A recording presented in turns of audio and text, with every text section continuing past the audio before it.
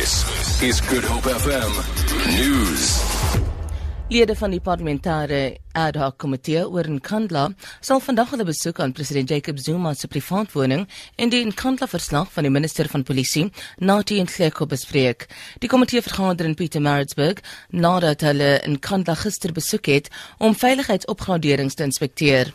Die voorsitter-komitee, sê die departement van openbare werke het baie om te verduidelik oor 21 huise wat vir polisie en weermagslede langs die president se woning gebou is.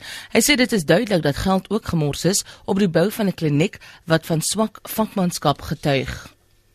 Die DA en die ANC het elk 2 weke behou in gister se 4 tussenverkiesings wat in die Wes-Kaap gehou is. Die DA het 2 weke in Knysna behou en die ANC 'n week elk in die Langeberg munisipaliteit en die Matsikama munisipaliteit. Die inwoners van die Kannaland munisipaliteit in die Klein Karoo sê hulle plaaslike regering moet dienste soos behuising, paaie en waterinfrastruktuur verbeter. Die kwessies is aan lede van die Nasionale Raad van Provinsies en die provinsiale parlement tydens 'n parlementêre oorsigbesoek aan Lede geopper. Kannaland is verlede jaar uitgewys as een van die munisipaliteite in die land wat die vrotste bestuur word. Die inwoners sê om slegs oor die kwessies te praat sal nie die probleme oplos nie. Die Zouar gemeenskap as hulle kan kry vooraf betaalde watermeters te sit. Maar nou sit hy met 'n basic service wat hy moet betaal. Dan moet hy nog die waterrekening betaal. Ons praat met gesplete tong. Ons staan en luister hierso en ons hoor nie. Die munisipaliteit het Eskom verlede jaar 20 miljoen rand geskuld.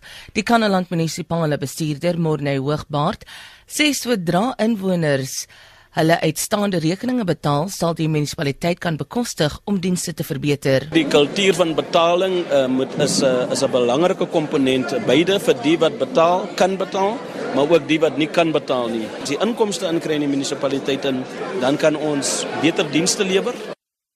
Die parlementêre besoek verskuif vandag na Beaufort Wes. Die jonglede van die reeldansgroep, die nuwe Graskoue Trappers, wat pas triomfantlik teruggekeer het van die internasionale wêreldkampioenskap vir die uitvoerende kunste in Los Angeles, sê die besoek het nuwe deure vir hulle oopgemaak. Die groep het 13 medaljes gewen en is as die wêreldkampioen in die afdeling van volksdans gekroon. 3 lede van die groep van 17 het 'n beurs gekry om vir 'n maand in Los Angeles te gaan studeer. Een van hulle is die 17-jarige Jobri Swart. Hy sê hy doen die reel so lank as wat hy kan onthou. Die reeldans wat ons vandag doen, dat is die enige een wat dit kan doen nie. Dat is in jou bloed. En ek het hier geweet, ja, maar ek gaan eendag in Amerika opeindig en met 'n paar medals huis toe kom. Ek is baie proud op myself. Op valutamarkte verhandel die rand teen R12.39 teenoor die Amerikaanse dollar. Die Britse pond is R19.36 werd. Die euro kos $13.57. Goud verhandel teen $1,097 'n fyn ons en die prys van Brent olie is $56.13 per vat. Vir Good Hope FM nuus, Alexander Rosenberg.